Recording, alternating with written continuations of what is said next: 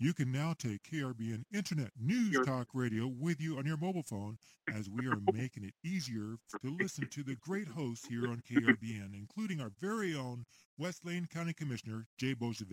It's free and available on Google Play. Just look for player.fm. That's player.fm and search for KRBN. Live from Lane County, Oregon, it's the Boze Noze Show with your host, West Lane County Commissioner, Jay Boze. And now, here's Jay.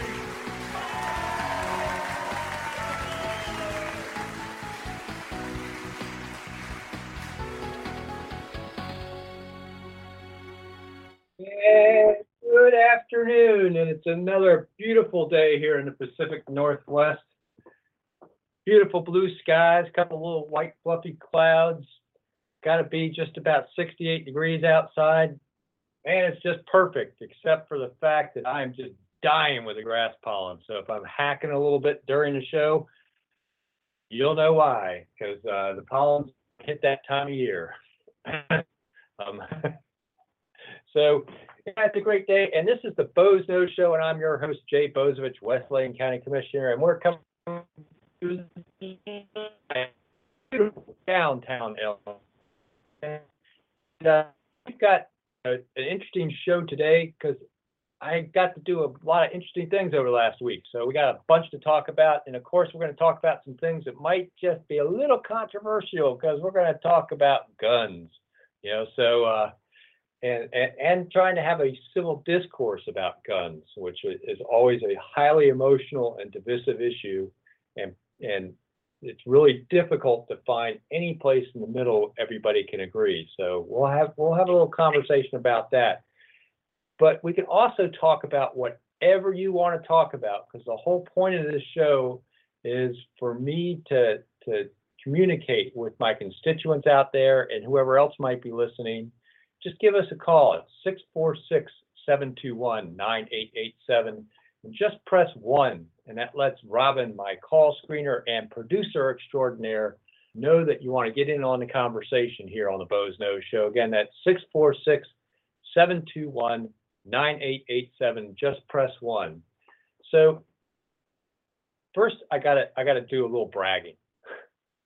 So my wife, Elizabeth, owns a business that she runs from our property here in beautiful downtown Elmira called Needlepoint Now. It's a fine needlepoint magazine. It's not, and don't be thinking about your grandma's Home Sweet Home sampler that she stitched and cross-stitched. It's way beyond that with Needlepoint Now. All sorts of, everything from metallic threads to three-dimensional designs. It's amazing what these women do with needle, thread, and canvas. But she led a tour that was a shop crawl just ended about a week ago, and it was a 10-day tour from Seattle down to San Diego, where they stopped in all these needlepoint shops on the way.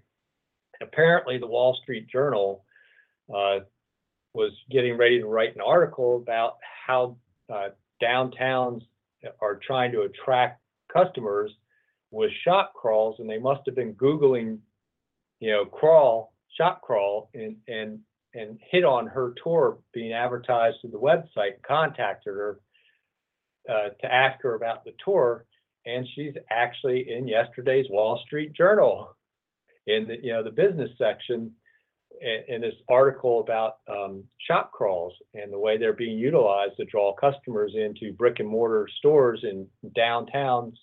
And it mentioned, her one of the points of her doing the shop crawl that she did, which was a needlepoint shop crawl, was to try and bring business and focus to these shops that are having a hard time, keeping the doors open with, internet competition and everything else that goes on. Because it really unique, and as you lose those in a town and an area, it becomes more difficult to get supplies on the fly. When you're missing that one, running out of that one color thread that you need to finish a project. Sometimes trying to go online and find it's not quite so easy. and having a local needlepoint shop to go to is important. So it's kind of cool. Elizabeth made the Wall Street Journal yesterday. If you want to see the article, you can go to my personal Facebook page. I've got a link there, although you'll have to pay $1 for a 2-month subscription to the Wall Street Journal's online edition if you want to read the full article. So if you want to read the full article, it's going to cost you $1. But you get 2 months free of their online website, so it's a bargain. But so it's kind of cool there that we've got local Lane County businesswoman and my wife in the Wall Street Journal yesterday. So kind of a fun little piece of news. Have to do the bragging, you know, busting my buttons here, proud of my wife. She's a pretty amazing businesswoman, and, you know, is employing several other people here locally, brought a business into Oregon from the state of Virginia when she bought the magazine that's bringing, you know, a good over $500,000 of financial activity with it and keeping some people employed. So, and signing the front side of paychecks. So it's a good thing. And I actually get to kind of sort of vicariously participate in the business because I take out the trash every Wednesday morning. I change the light bulbs they can't reach, and I do payroll every 2 weeks. So, and I kind of do, you know, do a little bit more than that, kind of as the sort of the numbers guy for Elizabeth at times when it comes to financial stuff. But so it's kind of fun having a business here. But it also gives you a lot of insight into just how hard it is to keep a business going and all the craziness going on. Things like the new mass transit tax coming up here in Oregon. We've got notifications from the Oregon Department of Revenue that we're going to have to start withholding that as of July 1st from our employees' paychecks, but no instructions on how we're going to pay it to the state, who we have to send the checks to, how often, you know, any of that stuff. So really interesting, you know, that we get, you will have to start withholding this on July 1st, but we can't tell you how to pay it. Just fun stuff being a business owner. And just, you know, kind of fun when the legislature sets up a new tax and the bureaucracy is not quite ready for it. But we have lots of other stuff to talk about. Like I mentioned, we'll get the guns here in a few minutes. I did get to go down and participate in this weekend's Rhododendron Festival parade on Sunday. You know, another big successful Rhododendron Festival down in Florence. Lots of people down there. You know, it's a long parade as parade goes. I've participated in a lot of different parades. This one's a good 30 blocks long because it starts up on 27th and Oak. Off of Highway 101 and then gets onto Highway 101 at 27th and goes clear down into Old Town, Florence, and across, you know, Bay Street and all that. So 30 blocks basically of parade.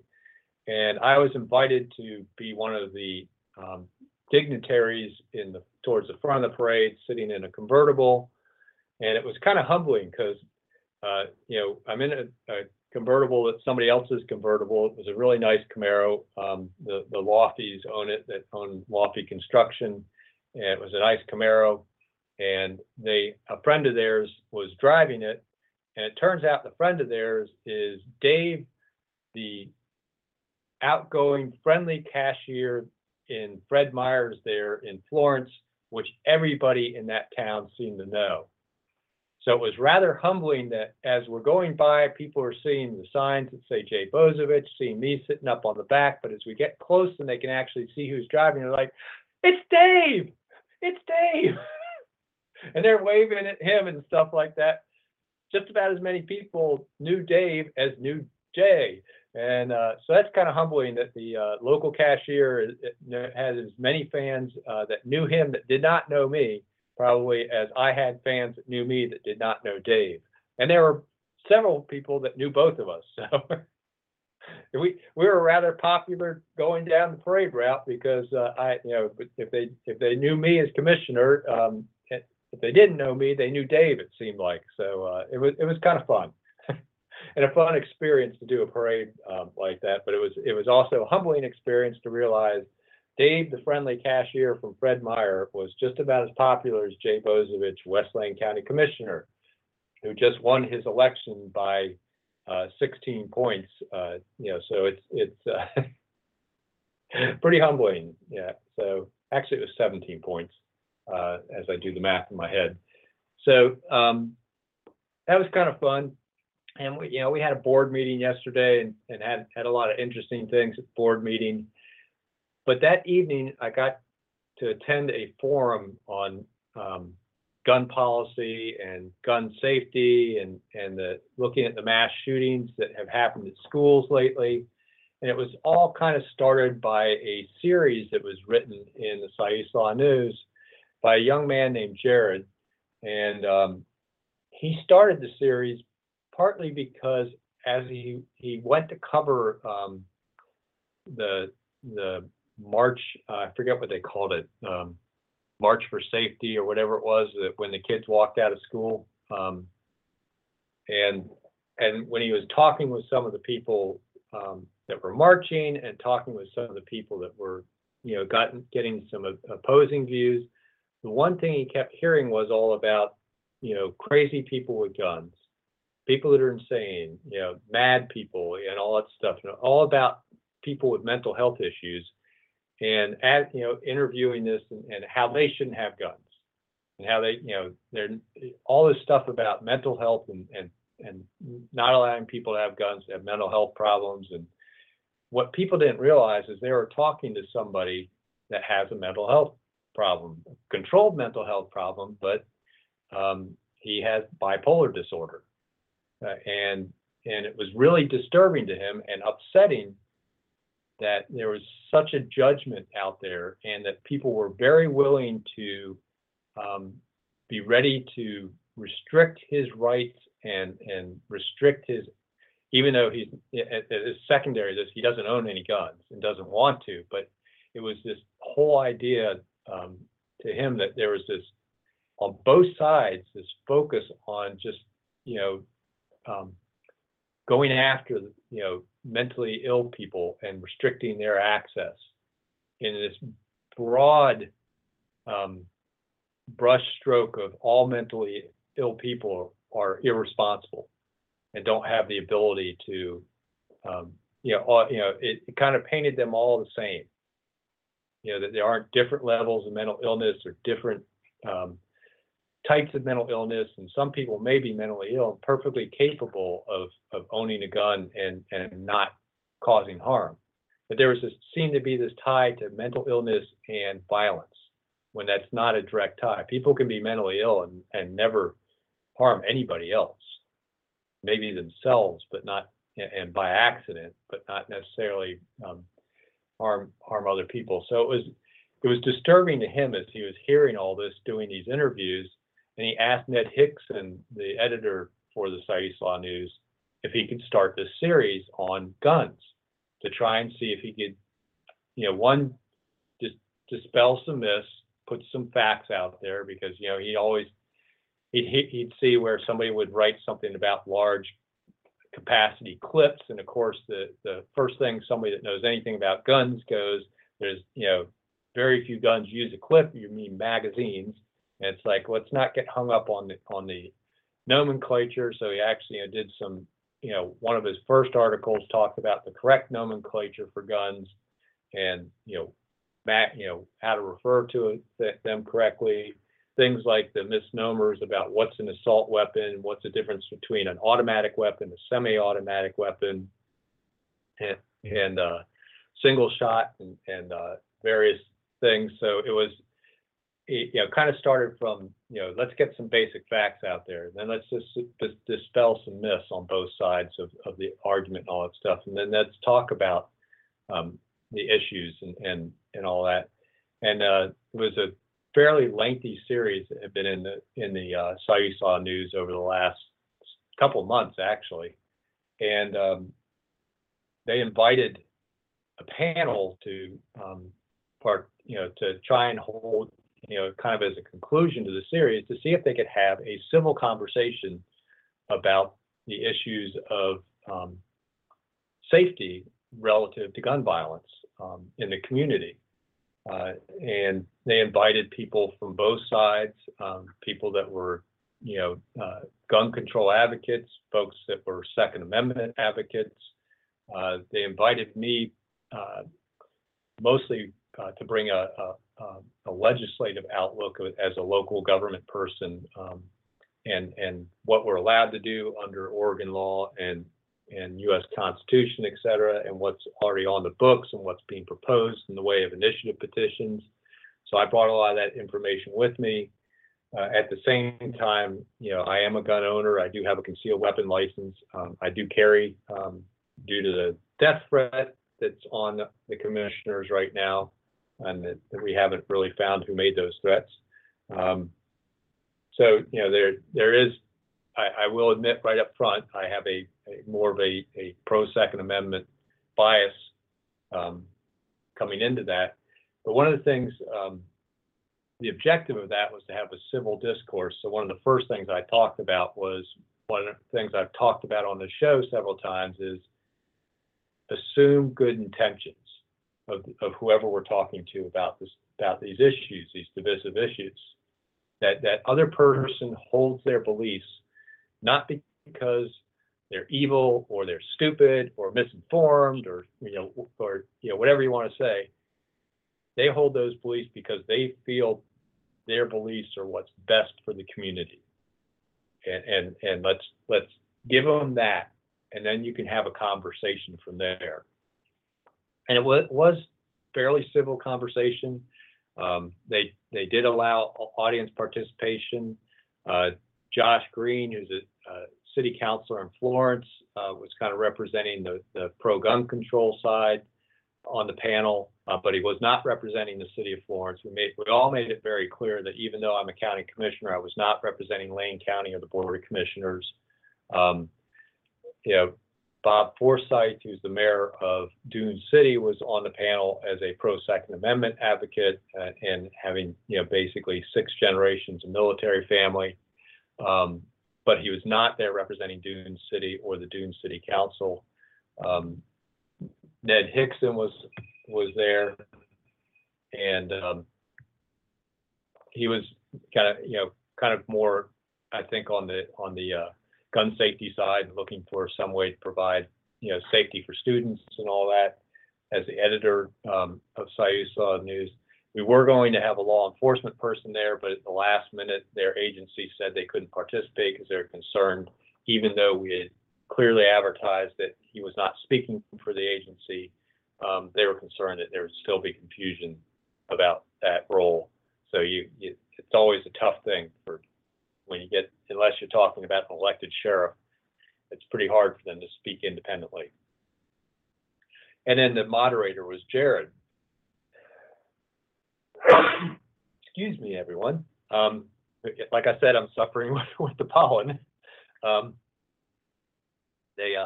Jared, of course, who wrote the series, and he did have his notes from doing a couple hours worth of interviews with the law enforcement person. So he did bring in some of his notes on that now and then. And it went for almost 3 hours last night, this discussion that kind of went round and round. Of course, sometimes it got off on the whole Second Amendment and why do you need high capacity magazines, and you'll never be able to defeat the U.S. military. If there was ever really an issue with the government getting tyrannical and you needed, and the citizens needed to revolt and all that stuff, and getting sidetracked on that issue was way far away from what we were trying to get to. Was how do we deal with these school shootings and gun safety in general in the U.S. And not get into an argument about whether or not why you need guns. And one of the things I mentioned when we were at least on that portion was the Oregon Constitution is clear that it's not about a militia. It's about being able to defend yourself in the state. So your choice in how you want to defend yourself is should be up to you in a lot of ways. I also mentioned that even this whole thing about not being able to defeat the U.S. military, the big question would be was how much the military would actually obey an order to attack U.S. citizens. If it was a major conflict. I'm not talking about a small thing like a Ruby Ridge or, God, what was the thing in Texas?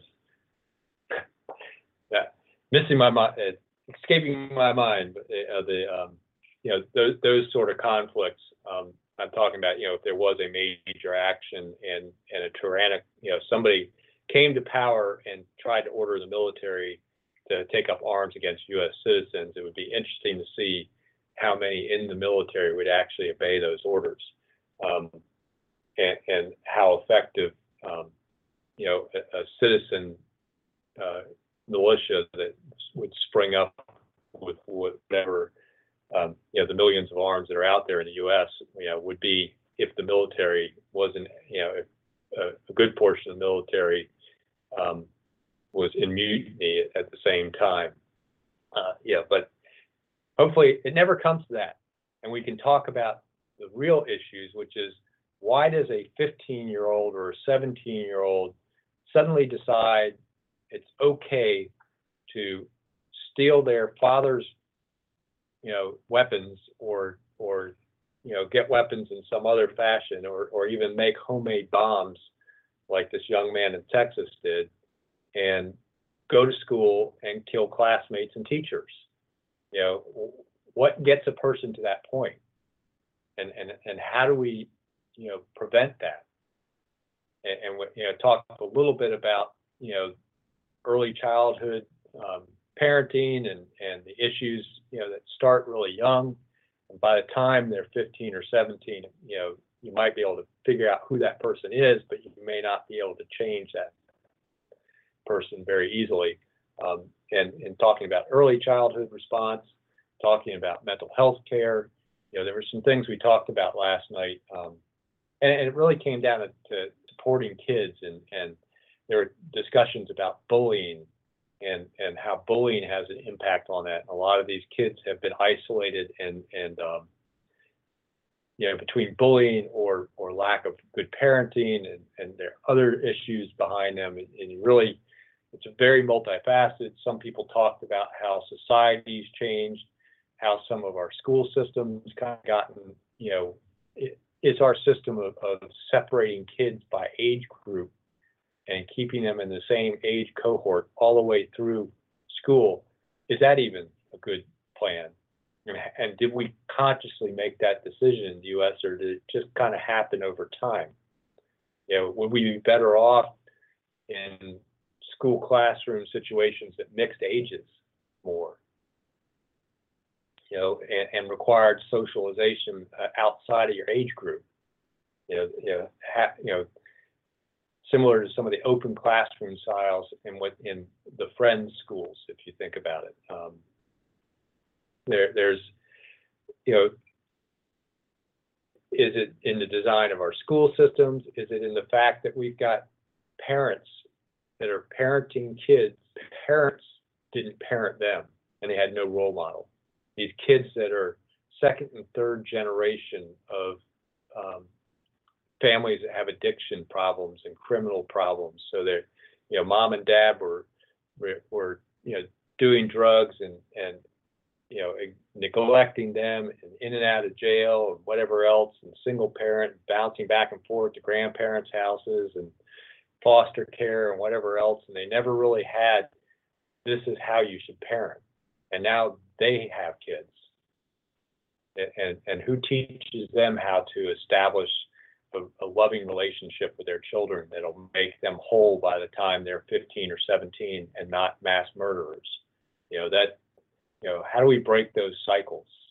And it's a very involved and complex problem.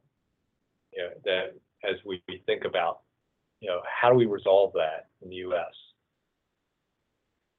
When you get down to the real numbers, though, the long-term trending 20 to 30-year trends in gun violence, gun murders are actually decreasing in the U.S. At the same time, the number of guns has gone up and the population of the U.S. has gone up.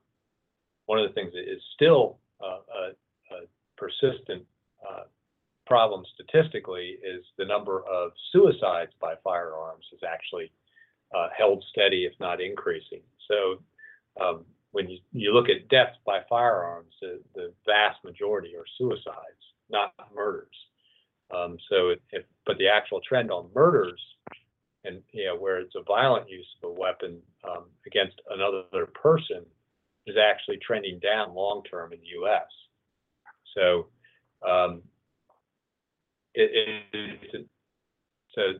it's one of these things where these mass murders make news, and that was another thing that came up last night. And what was interesting was to have Ned Hickson, who's the editor of USA News, kind of give a little bit of a media perspective, because one of the audience members was talking about how we make these folks not so much famous but infamous, and give them so much airtime, and of course, the more victims there are, more media coverage that incident gets, and the longer and more intense it is. So it seems like, by the body count, that's how much media coverage you get. The woman that walked into Google headquarters in Seattle got maybe half a day of coverage, and open fire there, because there wasn't a big body count. But you get a kid that walks into a school and kills 10 people, and he'll be in the news for a week. And then if you think about it, whose names do we remember? Do we remember any of the names of the victims of Thurston High School, or do we remember Kip Kinkle's name? Do we remember any of the names of the victims at Sandy Hook? Or do we remember Adam, oh gosh, now I'm forgetting his last name, which I'm kind of glad of in some ways. But that's something that's got to change somehow or another.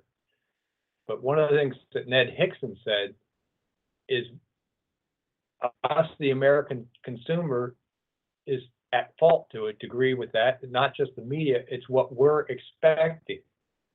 It's what we ask, it's what we watch, and what the ratings show we watch. So the media gives us more of what we seem to consume.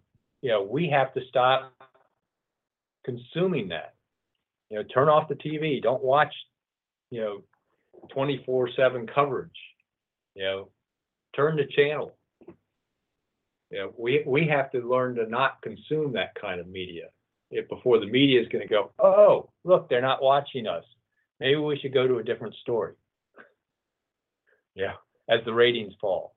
So, there's so many things that drive that. But, you look at some of these kids, and they idolize previous mass shooters, in their Facebook postings and whatever else that what's on their computers when they discovered later. They've been, following all sorts of stuff like that. So, it's really a very complex problem. Everything from how our media covers this stuff, to how kids get raised, to, decisions about accessibility of guns and parental responsibility. One of the questions, one of the suggestions was we need to hold parents more responsible for what their kids are doing. And I asked that person, so how do you hold the Kinkles responsible? Kip shot them first. And is that going to, you can't hold them responsible. So what, is that example going to really change some future parent to be more responsible? It's not that simple. The quick, easy slogan doesn't solve this issue. It's going to be a long, slow, complex change in our society that will solve this. And it's going to have to be multifaceted, and it's not going to be easy. But I will say one thing. The conversation last night stayed civil for the most part. People didn't People waited their turn to be called on for the most part. There wasn't, people didn't attack each other directly. So it was actually nice to see that. And I think the Sayusla News accomplished what they wanted to do with that forum by doing that. So I really appreciate inviting me to the forum. But, I'm kind of curious, what do you all think? Do you know what the drivers are behind this violence? Do you have solutions? Is there something you would like to put into the conversation, a suggestion or something like that? Give us a call, 646-721-9887. Just press 1, let Robin know you want to get in on the conversation. And we can talk about it. We can talk about, what you think about the guns. Or you may say, call me just to say you saw me in the roadie parade, or that you saw Dave in the roadie parade. But again, 646-721-9887. Just press 1 and let you get in on the Boze Noze show here. So other things we talked about this week at our in our board meeting, we had a report on our homeless point in time count results for last year. And we also heard from the supervisor for the Willamette National Forest about the last fire season. So a couple of interesting things. We also, as we were talking about our homeless thing, we were also talking about an effort to map our shelter system here in Lane County that we're doing jointly with the city of Eugene and a consultant to look at, as we're talking about trying to add to that system, making sure we're adding to that system in a balanced and correct way. If we build a whole temporary housing and we don't have permanent additional housing for those folks to move into, that temporary housing is not really temporary. People are staying in temporary housing more than 6 months. That's not temporary housing. So it's going to take a look at our overall system, from the temporary that keep people alive, all the way through how we move people into more permanent supportive housing that keeps them permanently off the street, and how that system is working in Lane County, because there's so many different providers and so many pieces. It's going to map that entire system and then ultimately come up with a plan for us to how to correctly add to that system where we'll get the most bang for the buck. And then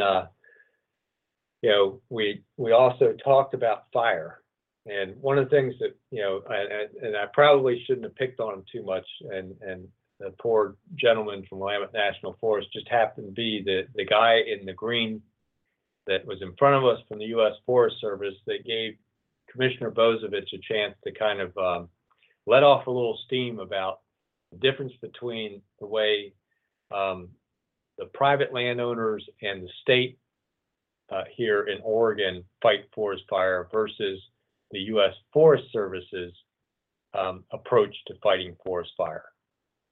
And you see quite a difference, at least in the results from last year, although they have some reasons why they think they're so different. But there was about an even number of fire starts between what Oregon Department of Forestry protected land, which includes all private land and plus some public lands and even the BLM land that they protect, versus the U.S. Forest Service lands, protected lands. So same number basically of lightning and human caused fires on either ownership, but the total number of acres burned was somewhere in the 80 to 90% on U.S. Forest Service land and somewhere about 10 to 20% on state protected lands. And you wonder why. And my reasoning for that, and what I was kind of putting them on a hot seat about, was the Oregon Department of Forestry and the fire authorities that they manage, which are a combination of Bureau of Land Management, the state and private property owners that all pool resources to fight fire, have a strategy of initial attack that is, early detection, early put out. Try and find the fires quickly and put them out while they're small, and put them out quick. Where the U.S. Forest Service, written right into their directives, is a strategy to, that fire is a natural component of the forest, and it should be, and naturally caused fires, i.e. lightning strikes, should be allowed to burn. Now, that policy doesn't really take into account what time of year it is, where that lightning strike happens in the forest, whether it's close to other properties or not. And one of the things that the Willamette National Forest Guide did correct for me is they have the ability to override those directives locally, which I did not know. But it did seem that there are several examples where they let fires burn. And probably the biggest example of all last summer was the Chetco Bar fire, where they let that fire burn and smolder at under 5 acres for several weeks till it got to about 50 acres, and then it blew up on them when the weather turned and became that massive fire in southwestern Oregon that we all had to suffer through the smoke being drifting up from there, and to the point where that smoke actually covered up another lightning caused fire that called the Horse Prairie fire, and it wasn't detected until it had gotten fairly large because they couldn't see the smoke column for the other smoke with the smoke cameras. So, not only was the Chetco Bar fire massive, but it caused one of the most damaging, largest fires on state protected lands because they couldn't detect it early. And that was the Horse Prairie fire. One of his other explanations was that the state protected lands tend to be more concentrated in the Coast Range, where theirs is more high cascades, so the acreage burns differently, and they had lower intensity fire on a lot of their land. And he had some graphics about how much high intensity fire where there's actually majority mortality of the trees. Still, I'm sure that everyone that lost money in the tourism industry last summer due to the smoke, or had to be shut inside their house for a week and a half last summer, really didn't care about all that, and probably would have preferred if they had much more of an initial attack mantra in the Forest Service. So that was an interesting discussion at the board on Tuesday, and it's an interesting discussion overall, because a lot of these forests that are now wilderness weren't wilderness to start with. They were managed forests that were replanted to some degree, and especially even with the expansions now that they have of these wildernesses like the Siskiyou and the Kalmiopsis that has expanded over time. They've expanded into areas that were harvested and replanted. So it's not like you're dealing with fire in a natural forest. You're dealing fire in a second growth forest that, if it's not a well-managed forest, burns far differently and has a far different function. It's not like a natural forest where you want small understory fires that maintain the correct vegetation mixtures in the understory, so you don't get a lot of ladder fuels and you don't get really high intensity fires and all that.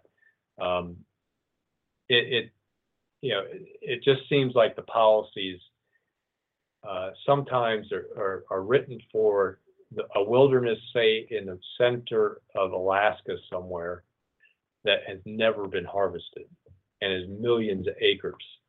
And yeah, maybe a lightning caused fire there is actually a very natural event and should be allowed to burn. But when you talk about a fire that is, from the predominant winds is going to move towards civilization, and, they were mighty scared in Bandon last summer, not Bandon, maybe it was Gold Beach, that was being threatened by the Chetco Bar fire, and it just seems like there was no consideration for that fire was in an area that wasn't going to just burn wilderness. It was going to burn private lands, which it did. It was going to threaten developed areas, which it did. And maybe it should have been put out when it was less than 5 acres, you know. And yes, it might have been in steep terrain with not really accessible by roads. But if you use aerial firefighting equipment, you might just have gotten that fire out. But the Forest Service directives actually bar the use of aerial firefighting equipment in wilderness without a special exception. You know, they don't go to that first. First thing they want to do is, you know, have people, you know, rappel in or smoke jump in or hike in and use hand tools, basically. And that's a silly, you know, you can contain a fire easily that way, but, you know, you can put a small fire out with an aerial tanker when it's small. And you might have to come in by hand and do mop up, but you can control it and put it out basically with a tanker when it's less than 5 acres. So interesting discussion. Be interesting to see if that changes in the future, because one of the things that I did get from him was those directives are set through the executive branch, not through the legislative branch. So maybe the Trump administration and the new, you know, the Forest Service is under the Department of Ag, and maybe Sonny Perdue and some of the folks there can make some changes to these directives and get some common sense built into them, rather than a presumption that all wilderness is the same, all fire is the same, and all lightning caused fire is natural and something that should be allowed to burn. Because I'm certainly not looking forward to this summer, because they're predicting another dry, hot fire season. We just got the extended summer forecast today, and that's what they're predicting. So one of the things, though, we can truly avoid is those human-caused ones, which brings me to another little piece of news, not local to this area, up in the gorge. They had a really bad fire last year that was human-caused by a teenager. A 15-year-old was playing with fireworks in the middle of a hot July red flag sort of day, and started a fire that nearly burnt down the whole Columbia Gorge, and cost $37 million to put out. And the judge in that case basically said he's got to pay back the $37 million, that he's personally liable for that bill. Now, mind you, the judge put him on a payment plan that is reasonable for his ability to pay, and made it so that after 10 years, if he stays out of trouble, makes the payments, he can ask for the debt or the lien against him to be released. So it's not like they're expecting him to really pay back the full $37 million. But I think it was a message being sent out to the general public. Better be damn careful during fire season. That you're not the one that starts that $37 million fire, because the courts are going to hold you responsible. So be careful out there this summer. Pay attention. We don't need to have these kind of fires. There's a fire down in Douglas County. It was started by somebody mowing their lawn when they shouldn't have been mowing their lawn. We've had fires here where people were target practicing at times when they shouldn't have been doing target practicing out in the woods. We don't need to have those human-caused fires. Those are completely controllable. Kind of like we don't really need to have these mass shootings. They could be controlled too. The human-caused fires might be a little bit easier. That's just a little bit of education, a little bit of forethought, and a little bit of self-discipline on the part of people, and not that moment of of neglect and inattention that causes that. We had a fire start here in Lane County last summer from somebody turning a piece of construction equipment around at a road construction site and backing a hot muffler over dry brush as he backed off the road. So it was, just a little moment of not thinking about, what you're backing over top of, and away went that blaze. And it was lucky it got caught at just 2 acres. That particular blaze was in an area that was pretty heavily wooded, but also has some residential development in it. So it would have been really bad news if that one had taken off. But fortunately, it was in the state protected area, and those guys get on it. They were on that fire like white on rice. So they were really good and got that fire out quick. And I was really thankful for the folks that really jumped on that. So throwing some real red meat out here on the Boze Noze Show. We've talked about fire and fire policies, and we've talked about guns and gun control and the Second Amendment. So there's lots for you to call in about. We even brought up a little bit of homelessness. So I'm kind of surprised I haven't gotten a call from somebody, but give us a call, 646-721-9887. Just press 1 if you want to, get in on the conversation. You got something you want to say about guns, about homelessness, about forest fires. We can talk about it. And if there's something else you want to talk about that's completely off of that subject list, we can talk about that too, because that's why I have the Boze Noze Show, so I can have a conversation with folks. Again, 646-721-9887, and just press 1. So, as we're getting into the last 15 minutes or so of the Boze Noze Show, we usually kind of get into where Robin comes into the show a little bit. And Robin usually has something on her mind. Yeah. And sometimes it's the drunken architects that designed the roundabouts in Glenwood. Sometimes it's the traffic engineers. What were they thinking when they did all the weaving lanes and merges and ending lanes when they did the MX on 6th and 7th Avenue? And sometimes it's something else. So what's on your mind today, Robin? Well, today I would like to give the electronic operator babysitting award to a company that is so messed up that it took literally 22 minutes to try and get through the operator, got hung up on 4 times, and then finally, after 22 minutes, got to talk to a human.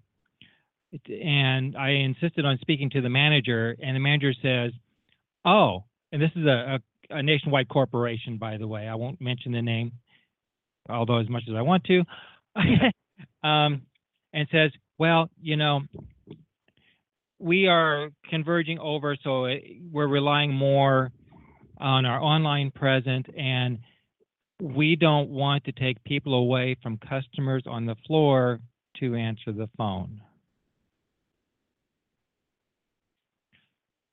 And I told him that I was dealing with some contractors this week in my job, that I called 3.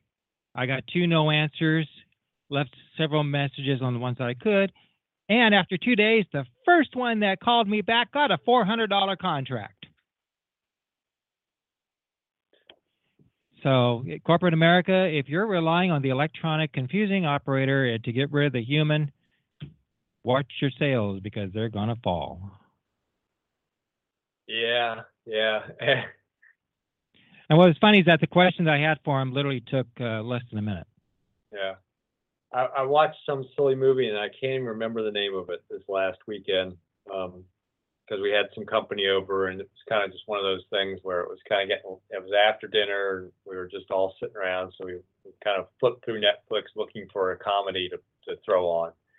And I can't remember the name of the movie, but it had Shirley MacLaine in it, and it was about her accidentally inheriting $5 million instead of $50,000 from when her husband passes away, and she was all worried about losing her house and all that stuff because they only had a $50,000 life insurance policy, and they had bills left over from him being sick and all that. That's typical movie start.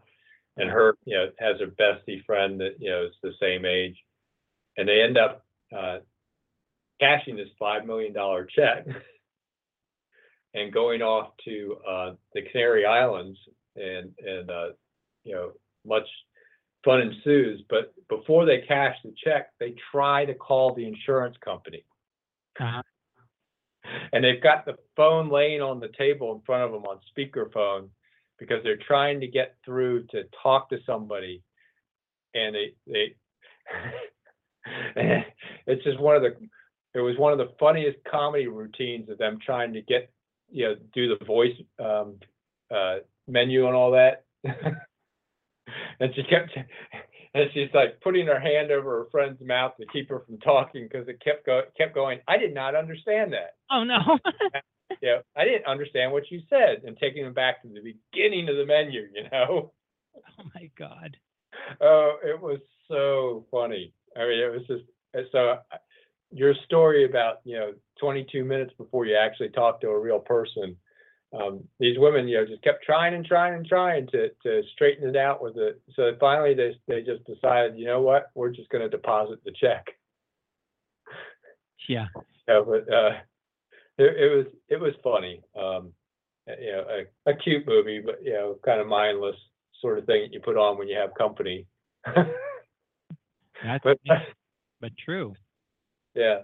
But that whole scene with the two elderly ladies trying to deal with the technology of an automated phone menu system. Well, actually, speaking of technology and phone systems, Google has a new thing that they're going to be releasing soon. Is called Google Duplex, which is like the Google Assistant. And in their demonstration, you tell Google to make a hair appointment for you, and it calls the store and interacts with the person on the phone to actually make the appointment. You don't have to do anything. Yeah. So it'd be like, I have my people call your people, they do lunch, Yeah. And what's interesting, in the future, they're saying they'll be able to take voice recordings of yours and then accurately mimic your voice. And the AI will actually they'll be able to predict it, from various interactions you have. Like they've got a program now that will write emails for you based on your previous responses and all that. Oh my God. Yeah. So sorry, you got fired today from your email. Yeah. So you can imagine over time, they're going to be able to teach these Google, personal assistants to call with your voice and interact with people as you. Now, can you imagine what a scammer might be able to do with that technology? Oh, that's there today with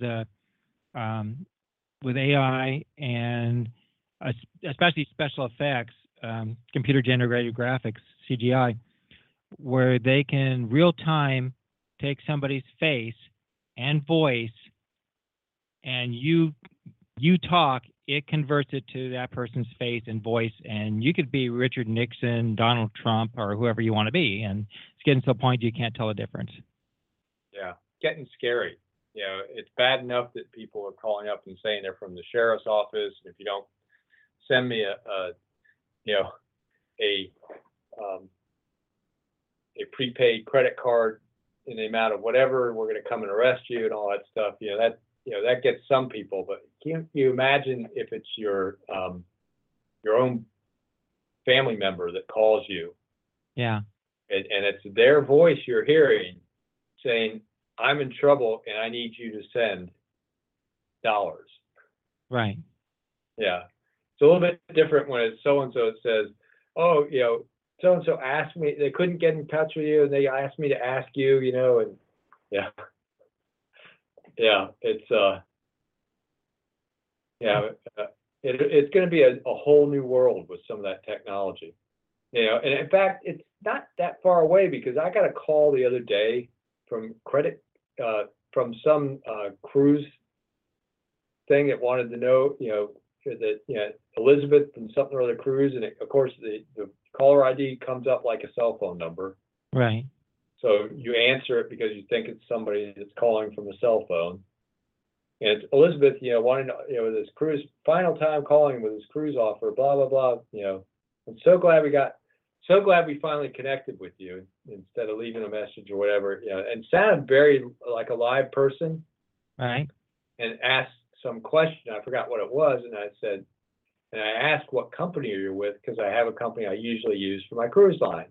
Uh-huh. And there was some rote answer that she gave and then repeated the question. And I asked the question several different ways, and the same answer kept coming up. It was obviously programmed to respond to responses in different ways. It was obviously a pre-programmed voice system. It was trying to mimic somebody. I guess ultimately they were going to try and get some kind of information out of me to book this cruise, this discount cruise or free cruise they had. But it was obviously set up interactive, where for a response from me and then reacted to that response. Oh, absolutely. Some of them try to make, like, there's this one that called and said, "Oh, I'm sorry, let me adjust my headset just a second. Hi, I'm Carol," and blah blah blah blah blah, and she goes on, and you think you're talking to a real person because they start out with, "Oh, let me adjust my headset." Yeah. And it's totally recording, interactive, like you're saying. There was one guy, he posted this on YouTube. He was a telephone technician. He had 2 phone lines, and he programmed his home phone that first time you call, you got to enter like a 1 or something that says, "Hey, I'm you," and it remembers that. But what it does is that if you don't do that, it routes you to the second phone line into an interactive computer system and he records it. And what it does is that it randomly comes up with answers. And so sometimes it keeps these telemarketers on the phone for 20, 30 minutes, and all it's saying is, "Sure, tell me more."